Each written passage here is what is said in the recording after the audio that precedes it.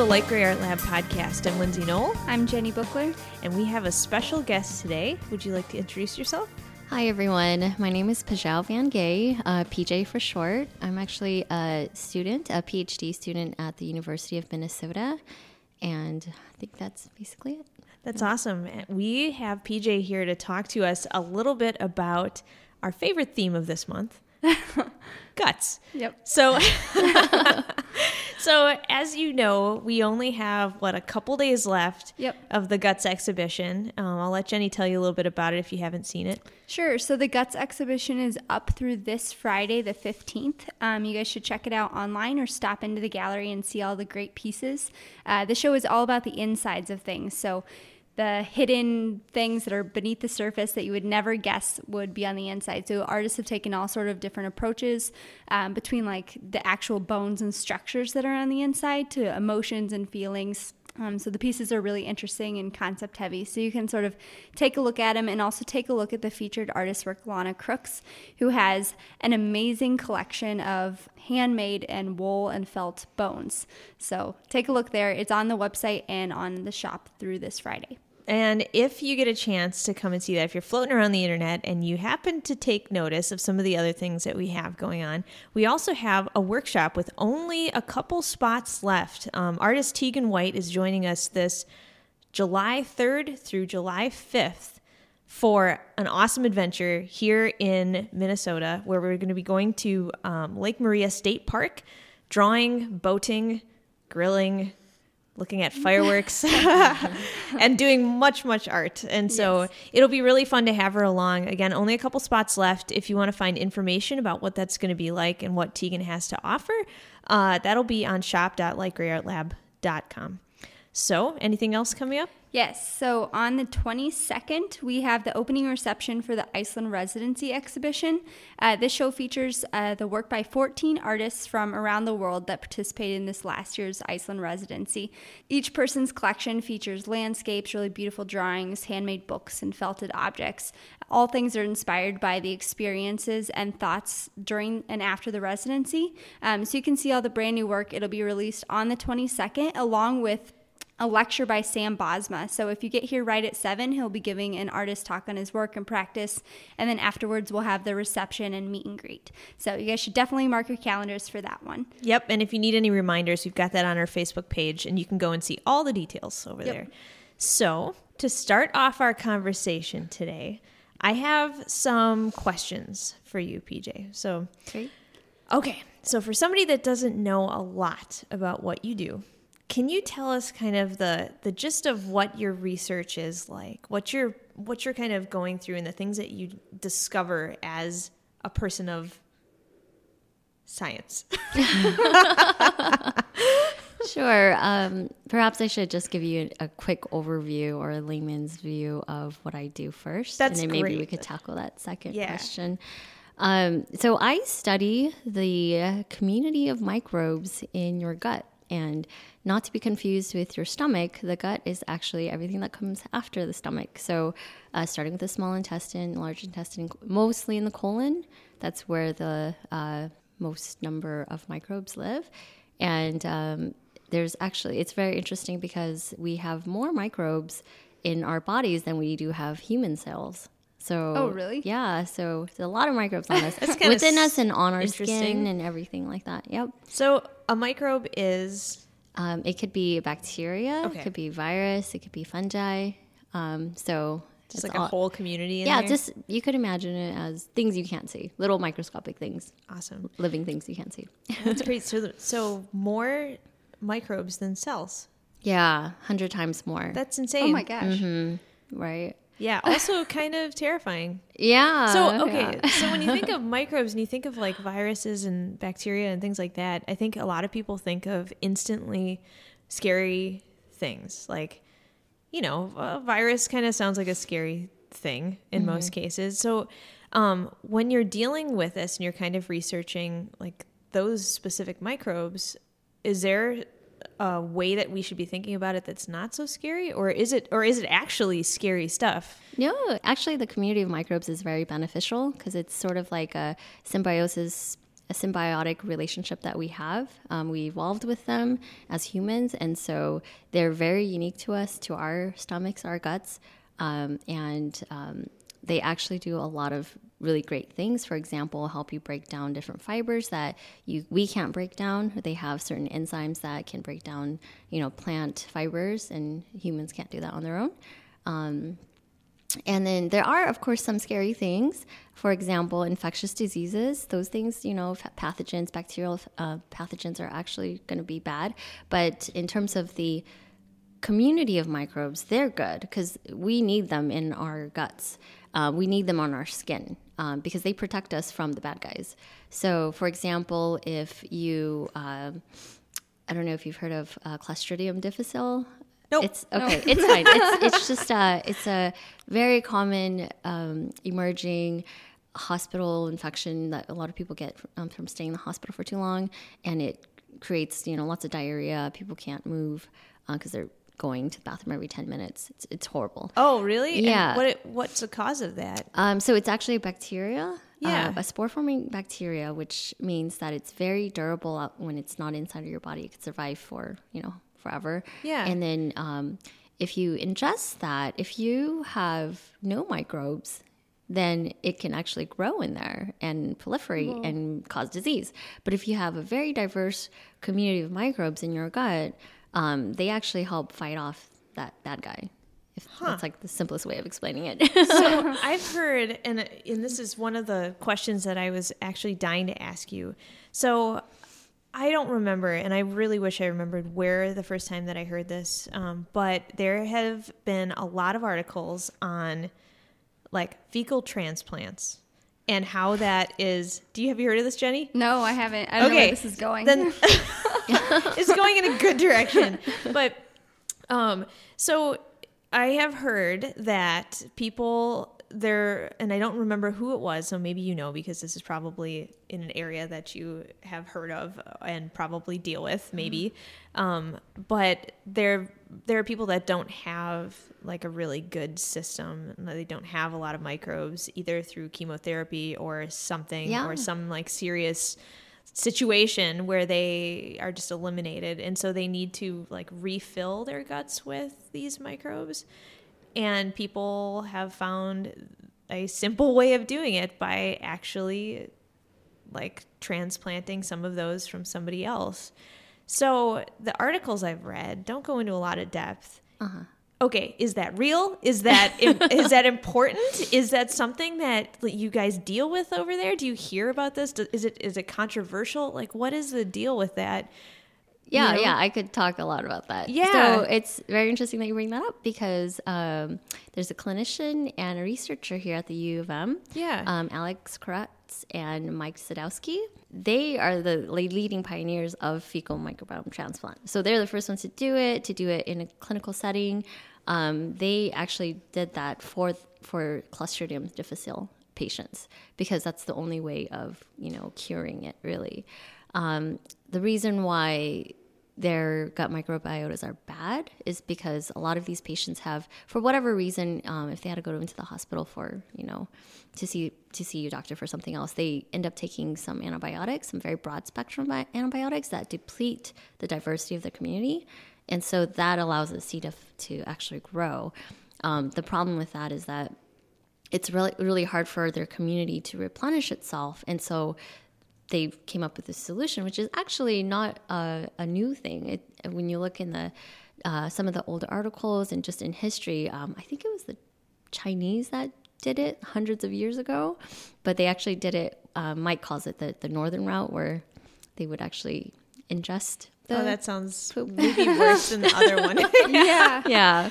But here at the university, they do it with they'll take a healthy donor, which is very vigorously screened, a person who's super healthy, and they'll look for parasites and all sorts of things in their pretty much their fecal samples. And then they'll take that, and originally they started off by just taking that, blending it up, putting it like through a colonoscopy procedure. They would just put it into the unhealthy patient, but now they're actually trying to get a more standardized procedure where it's kind of a capsule, and so perhaps you could just take that instead. And they're still testing that out. So would that survive like like through the majority of your digestive like process, like would it would survive in your stomach, it would survive in your small intestine, it wouldn't just get destroyed like right. No, it's I think it's the coating of the capsule that they're designed to like release at certain times. Yeah. Jeez. But then it's I believe it's freeze dried product too, so yeah, or just frozen. I'm sorry, not freeze dried. And so, is there a specific part of your colon, small intestine, like large intestine? Like, you know, obviously, I did not spend a lot of time in anatomy class. In my head. No, it's like which. I mean, is it just like your entire like lower half that is where like this like kind of community of like microbes exists, or is it just kind of everywhere? Yeah, so you actually have microbes in your stomach as well. They're microbes that could, of course, you know, sustain very acidic situations. But then there's not so many in there. They start in the small intestine, but the gradient changes if you go along. Really? Yeah, your GI tract, and because it actually gets less acidic as you go away from your stomach, so it allows for more microbes to grow. So actually in the colon is where we see the most microbes, number of microbes, and the most diversity.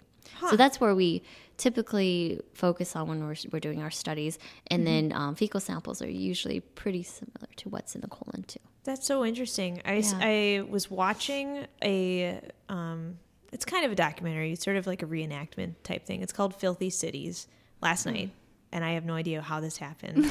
But it was really interesting because they were talking about how people were just unaware of all of the things that are kind of within us, you know, and it was back when people weren't really thinking about hygiene in certain ways, or they didn't really understand how much was there, or things like that. But they were discussing just sort of like when you were talking about the viruses, like certain bacteria, like everything else that's in there, when you are actually like studying the different kinds of like, I don't even know what to call them, cultures?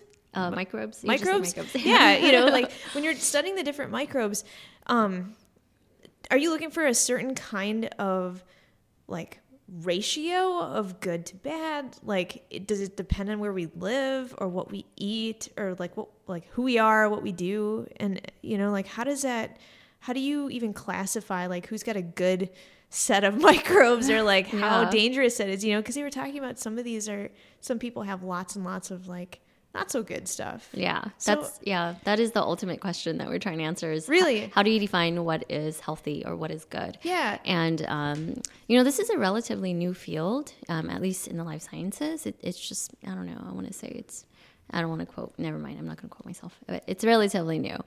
And so it's sort of, some people say it's sort of like the Wild West because, you know, anything goes, because there's so many new things that nobody knows what the proper methods are. We're still ironing that out, trying to standardize a lot of those things. And everything up to this point has actually only been looking at the bacteria. Oh, yeah. And we're just starting to look at the fungi and the viruses. So when I say viruses, there are also viruses that are specific to only bacteria. So they're like viruses that attack bacteria. Oh, funny. That keep them in, intact. Like balanced? That's cool. To balance them. So they're not pathogenic to humans. They're just there to they're called phages, but.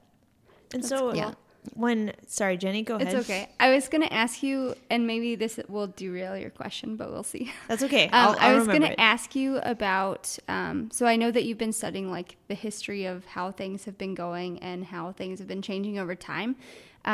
I was reading an article about people having worms and how we like for a long time had coexisted with worms in our body and how we sort of adapted to those in our intestines. And so now that we don't have them, we're like too clean. Do you have any opinions about how we've changed, or if we're doing like the bad thing, trying to cleanse our guts instead of like learning and moving with the things that are in there? Right. And I feel like I'm not addressing all the questions because you had a question and I went off on a tangent. No, it's good. Anyway, it's okay. So that's exactly our hypothesis actually. So there's a paper coming out next Wednesday that I wrote, and this actually is focused on the role of antibiotics and how that affects children, and, you know, how much how too many courses of antibiotics early in life affects their susceptibility to disease later. And so this is sort of, we call it the hygiene hypothesis, where when you're not exposed to, enough microbes in the community, you actually develop immunological defects, and then you're more susceptible to developing allergy, asthma, because we do see increasing rates of that, at least in the Western countries. Yeah. So that's very, very true, like what you're saying there. Right. Interestingly, there's been a lot of studies that have looked at indigenous populations, for example, in the Amazon, in parts of Africa, where they'll compare American guts with guts of those populations. And those populations are much more diverse. They have species that we don't have at all. Huh. And so that just tells us that, we might be doing something wrong over here. Yeah, well, it's amazing how, you were talking about the viruses and the bacteria balancing each other out and everything sort of working in this really clean system where it works together, and everyone has like checks and balances. Mm-hmm. Everyone has somebody that's making sure you're on the right track. And when I say people, I'm talking about like microbes. So everyone's in checks and balances and making sure that everyone is like at the right level that they should be. But anytime we're introducing these new things like antibiotics or different diets or cleansing anything, it's like affecting those levels. And I know it's super interesting to think about like how those things have changed over time. Some of my other like more bizarre questions have to do with like how your body adapts to those things. I have a bizarre question that is about adaptation. Okay. And is this real or not? Okay. So 3 or 4 years ago, I stopped eating meat. How does a change like that affect someone's like situation? Is that even a thing that does anything to your insides? Like what you consume must provide some like differences between what's like happening in your guts, like what's not happening in your guts. Yeah. Like how might something like that change? Yeah, so this is what I had missed earlier when you're asking me about changes and how it happens. So the composition of your gut microbiota is largely determined by your diet. We do see differences between genders, ethnicities, just genetic differences, very specific genetic differences, but they're smaller. But largely driven by largely driven by diet. And so there has been a lot of interventions, like diet intervention studies, where they'll switch people between like high fat to low fat or plant-based to animal-based, and you see these huge shifts. Really? Mm-hmm. And it's because there's certain bacteria that like to degrade plant material and certain bacteria that can degrade animal material. So if you're depriving, so for example, if you were eating meat and then you switch to plant-based only, mm-hmm. you deprive your microbiota of meat. So they're not going to, the guys who like to eat meat are not going to be able to grow. Are they going to transition? Is just the quantity of a certain kind going to flourish and the other part's just going to kind of peter out? And Is that why some people might complain of after they haven't eaten meat for a very long time and they have a hamburger once randomly, they're like, oh my God, this is not going well. And it's just like a hard thing to digest or to experience. That could be very true. I don't know if anyone's done that. That's actually a very interesting thing. We've thought about doing that just to see how does your body recover if you haven't been exposed to a certain food for a really long time. Yeah, I was just curious. Yeah. I've heard people say things like that. They're mm-hmm. like, ooh, that's not working out so well. And you're just like, that's very anecdotal. Like, it could be mental. It could not be mental. It could be seriously like a physical experience that somebody's getting, or, something might just be happening that you can't see, but it's, happening. Right. Do you ever find that people have expressed, like, how much do you work with like the patient, like the person side, like the participants, like the people side of things, and the anecdotal like part of it? I mean, I realize that it has to be very scientific. You have to do all the testing, and it's got to be that. But do you ever listen to those stories and try and make connections between like? Yeah. So a lot of our, we'll have brainstorming sessions in my research lab with coming up with new studies. That's where some of these anecdotal things come in, where we're like, oh, we should look into this more to see if, maybe that's a question worth pursuing. From the patient side, we don't see that because, obviously we're not clinicians. And so we'll work with a clinician who actually sees patients. But, if they're already coming in for a very specific reason, like, for example, the C. diff folks that I mentioned, or for if they're coming in for like irritable bowel disease, whatever GI symptoms, then we'll end up collaborating with them and doing a project with them. But and I suppose it comes with all of like what those people have told the clinician. There are symptoms for certain things that you recognize with certain kinds of deficiencies or, things like that, right? Right. So there must be a relationship between. Yeah, definitely. Yeah. And so a lot of that is what we're looking into, is just to try to identify, what is it that's changed in their microbiomes that perhaps could be causing it, or, it's very hard to find causal links, but if not causal, then associated at least, just so we can maybe find biomarkers for certain diseases. Yeah. But as you guys had mentioned, what causes these changes and imbalances. So this term of imbalance is actually coined dysbiosis, and we call it like a microbial imbalance in your gut. And that's essentially what we study in our research lab at the U. So we try to figure out what causes these dysbiosis. How does the gut microbiome recover from that? How quickly does it recover? What governs that recovery? Is it the state that it was before that, or is it completely something else that governs that, and the trajectory that it recovers on? But yeah, that's cool. Yeah. I was going to ask you, how connected is your gut to everything else? Like, do these microbes work separately than like all your other systems? I hear lots of people say, and this is just like a phrase everyone says, but like, I'm sick to my stomach, or I'm sick, like I feel it in my gut, and things like that, where there's this connection and feeling between it being in a compromising situation and the way you feel in your stomach. And I don't know how much those things are connected, or if they react to each other at all. Yeah, so it's actually connected to everything. It's surprising, which is sort of why I love this field, because I get to work on anything that I'm interested in, because it's related to all kinds of diseases, all kinds of different, whether you're overweight or you're lean, that you'll see differences in your gut microbiome. There's this thing called the gut-brain axis. So, for example, satiety, when you're eating something and you get, you're full, there's signals that go back up to your brain. There's been some studies, I think out of California, that have shown that in autistic children, they see differences in the gut microbiome, and even in neurological diseases like Parkinson's and whatnot. And so really, it's very interesting work. Yeah. Wow. And so when you're dealing with things like that, I mean, how much of your personal research goes into those connections between things? Like some of the stuff you're doing more recently, can you describe like the paper that you are publishing? Are you currently working on a very specific facet of this, or do you allow yourself to explore, different things that are conneced, or like where does it? How do you stop yourself from going all over the place? Yeah.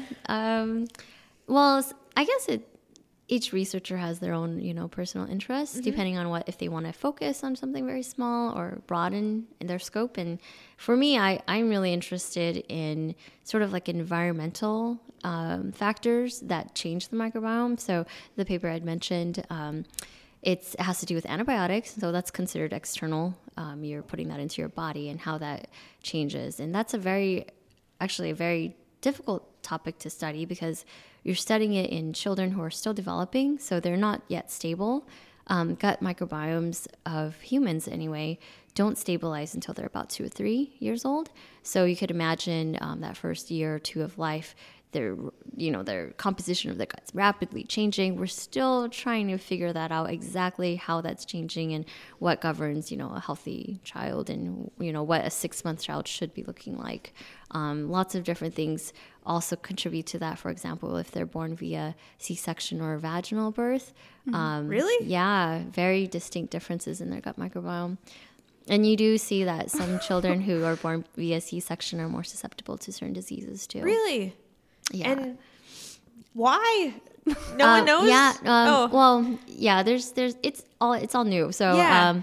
At least for the vaginal birth, So the mother actually, their microbiome, their vaginal, we all have microbiomes in our vagina as well. Yeah. So as the child is coming out, the vaginal microbiome changes to this very distinct composition so that it could transfer those microbes to the baby.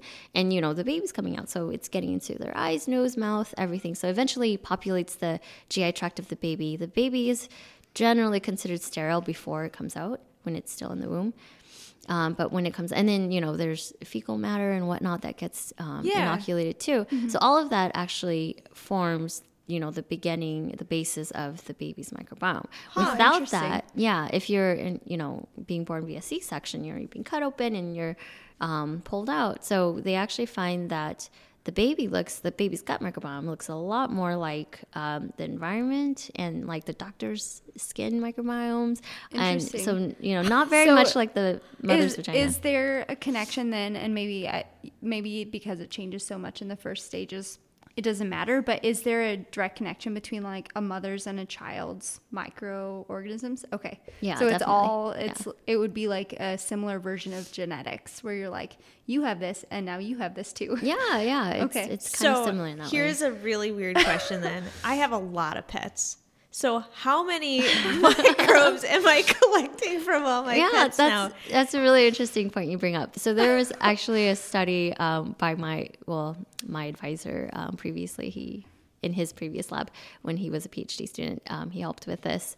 Essentially, they found they were just sampling people, families, couples with kids, couples with pets, and they found that couples who have a dog share their microbiome more, because I think the dog is acting like a little transfer. With each other? With each other, Oh, I'm not sorry. with the dog. Okay. No. Well, with the dog too, but then, the couple shares their microbiome with each other more so than a couple that doesn't have a dog. Huh. Does that make sense? Yeah, because How the dog is is it? acting like a transfer. Okay. Is it through like their mouth or like like they're licking, and so because you're always touching them and whatnot, and so that's super interesting. But with the pets, I think you just happen to pick it up because you're in that environment and you're cleaning the litter box, or you're petting your dog, or you're doing whatever, and it's just part of your environment. So therefore you're just like all connected through your It's not necessarily a bad thing. Yeah, it's just really it's curious.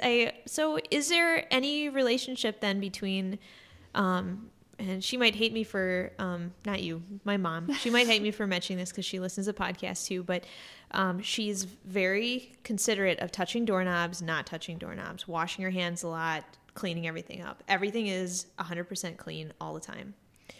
Is there any relationship between that kind of super clean environment and like, didn't they just outlaw antibacterial soap? Is that real? In Minnesota. Yeah. Did they really? Mm-hmm. Wow. And so... And is that the reason? Is because it's kind of like depleting you from some of these things that your immune system is less likely to adapt to stuff you're touching and dirt and things and microbes and whatever else, Right. Yeah. So this alludes back to that hygiene hypothesis that I had mentioned. You want to be surrounded by, these healthy microbes that are just part of the environment. And, if you're being too clean, you're not exposing yourself to any of that. And, the problem with the antibiotic soap, that's a whole different story. But, you may be promoting antibiotic resistance when you're using that. And that's the problem again with the overuse of antibiotics. So it's really hard because, I mentioned that the TV show I was watching yesterday, and they were saying, the cause of all these diseases is the fact that, people used to throw their chamber pots out the window and then you'd step in it and then there'd be all this stuff. I mean, this is like the 1400s, and then the plague happened, like all these things. But then at the same time, we're also saying, if you keep everything so sterile that you never are exposed to any of this stuff, you're also in trouble. So it's such a hard... It is... there's definitely a balance, I mean, antibiotics have done amazing things for, public health. So there's a really good book I'm going to mention right now. It's called Missing Microbes by Martin Blaser. And it actually is really well written. He's a professor and a clinician at NYU. And he basically goes back and talks about a lot of these, hallmark studies that I've kind of mentioned, scientific studies, and kind of condenses it down in the book. But he talks a lot about essentially, what's happening when you're comparing these different populations. If the Western gut is less diverse, the use of antibiotics, how that's depleting things, just birth in general and how that gets how children get populated. And so that's a really good recommendation. That's awesome. And because I was curious about that, we looked into a couple weeks ago, we were talking about taking a trip to, and this is before the earthquake, of course, we were talking about going on a trek to Nepal, and they recommend you have iodine tablets to sterilize your water. There's like certain things that you are recommended to go see the doctor before you go. How much of that travel sickness that people get is related to like the water or the food or the things you're exposed to over there? Is that the same thing that we're talking about? Like you are in an environment, you are not really sure what you're going to ingest, and it's a lot all at once or something? Or is that not how that works? Yeah. And so, we hypothesize that has to do with the fact that we're not, used to the microbes in that environment. And so it creates this dysbiosis, this imbalance in our own. And perhaps that's what's leading to some of this, traveler's diarrhea and whatnot. There's actually a paper that just came out that looked at, they looked at the jet lag microbiome. So they looked at what happens when, you're going like for a 12-hour ride and you're imbalanced because of that. But there is one because of that? I know everybody feels gross. That's crazy. Yeah. But, that's partially what is driving my next study that I'm trying to set up. Yeah, because I'm really being of, a minority ethnic group myself. I'm super interested in immigrant groups that have moved to the U.S. and being here in Minnesota. We have a lot of refugee groups, huge communities that are bigger here than in any other state in the U.S. For example, the Somali, the Hmong, and Iraqi, Karen from Myanmar.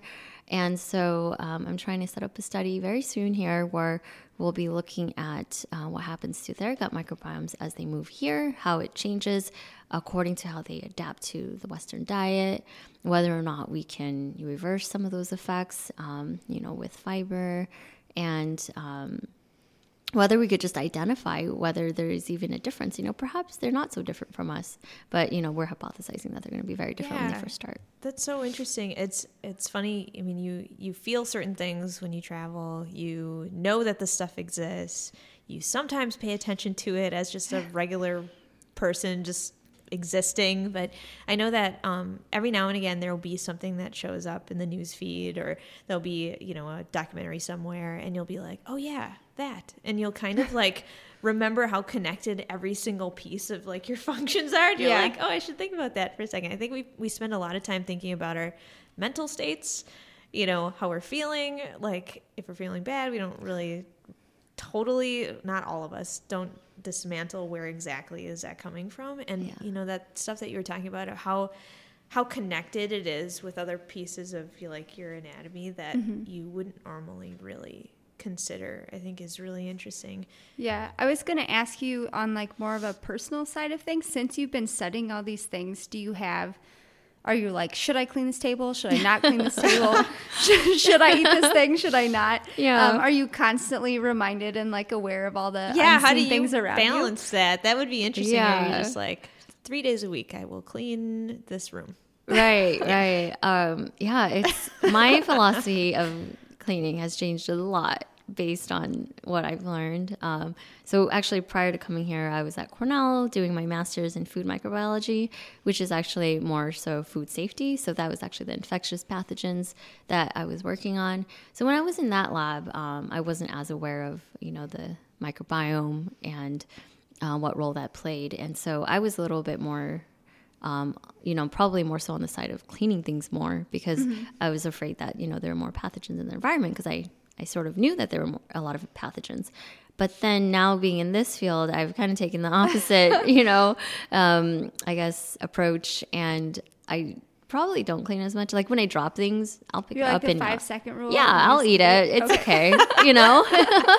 Makes me stronger. And so I'm not as like, anal about that stuff. But I think that's sort of this huge paradigm shift that has to happen, because a lot of us, when we were younger, grew up thinking that microbes are bad, they're germs, and they're not. Well, now if our society like embraced more of a like let it all in sort of philosophy, would we have big problems because we've cut it off for such a long time?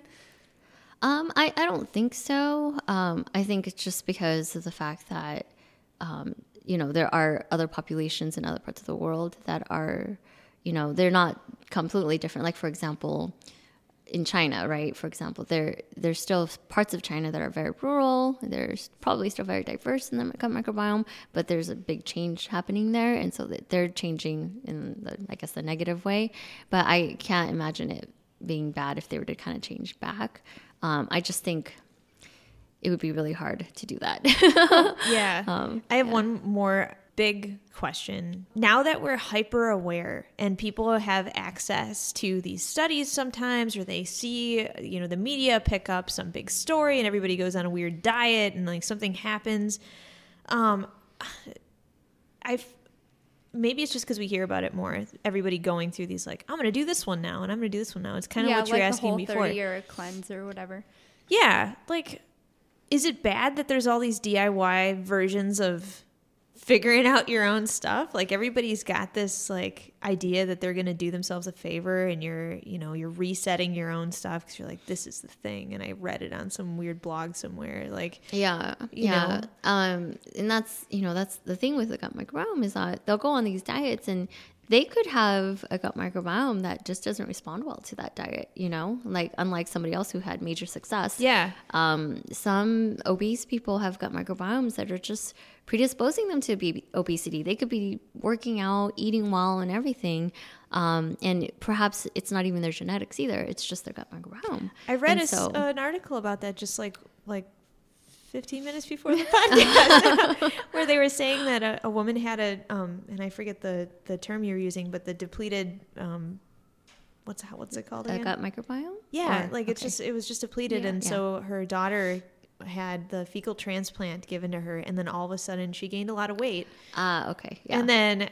And then I, of course, like read a piece of it and I was like, what? How does that happen? And then you started to talk about how sometimes it's just a different factor that just leads everything else to do something else. Yeah. So I'm actually familiar with that study because I read that like a couple weeks ago. Yeah. But that one, I'm not sure if it's done 100% perfectly, just because I think they were both they were both overweight at some point, or the daughter was getting overweight too, or something like that. So I'm not sure if it's real. It's not that it's real, but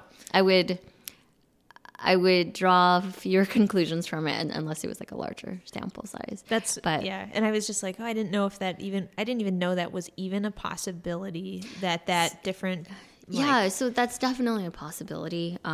They've seen that in mice, like they'll take obese gut microbiomes from humans, transplant that into mice, like germ-free mice that don't have any microbes at all, though there's like a special way of growing them and they don't have any microbes. Wow. Yeah. And essentially they get fat just from the microbiome. So, and vice versa.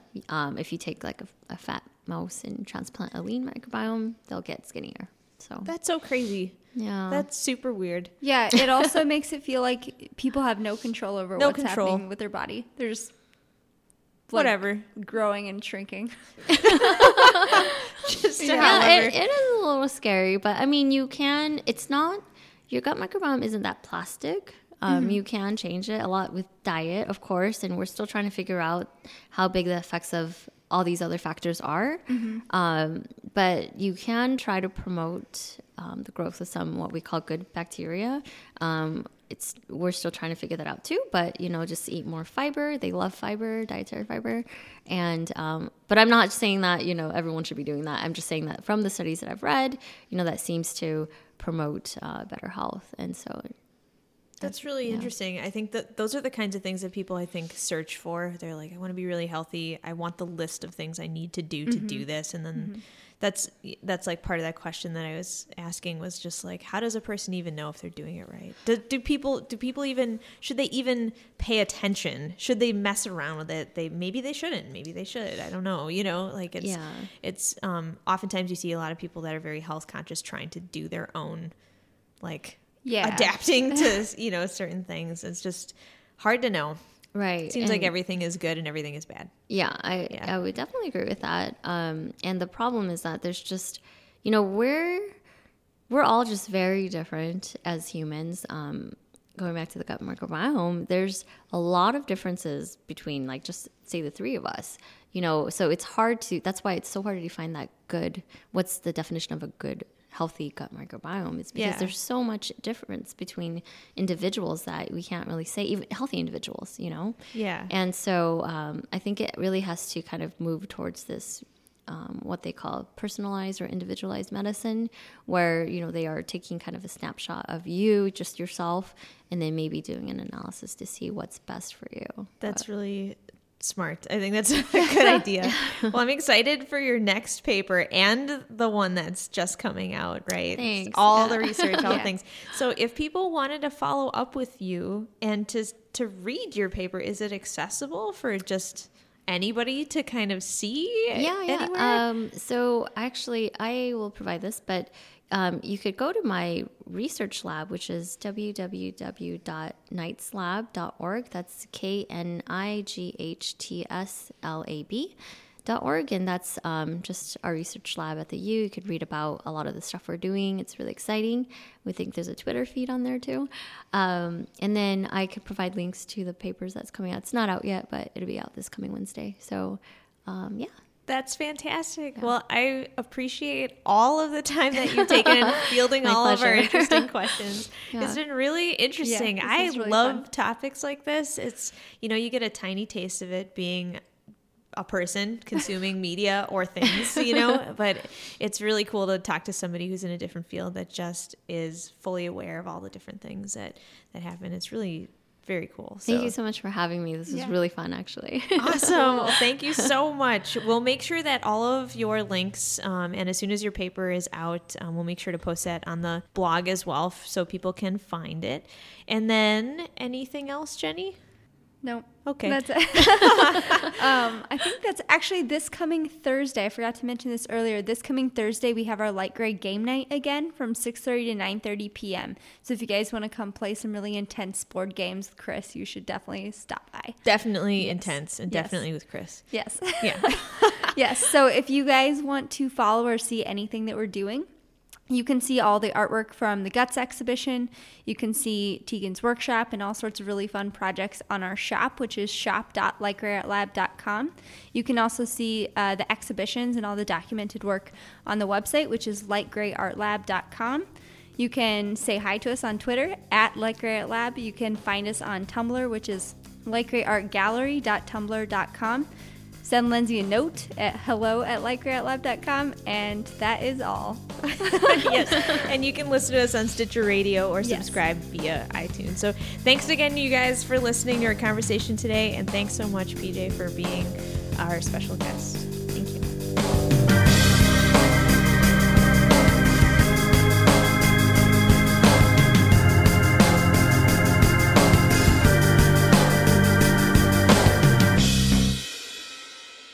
Do we sound okay? Should we check? Me. Maybe I should wear this hat. This is not a hat. I can't hear anything, so I don't know what Chris listens to. Is the headphones plugged in? No. Or are they plugged in? Is this on? Yes. It's making noise blips, so I don't know what I'm supposed to be hearing. So everybody say something just so I can see if the noise happens. Hello. You're good. Your voice is showing up. It looks like a blue blob. It looks like Sounds good. okay. Okay. And then Jenny, say some stuff. Does this sound all right? Yours is a small blue. Oh, no. It's so small.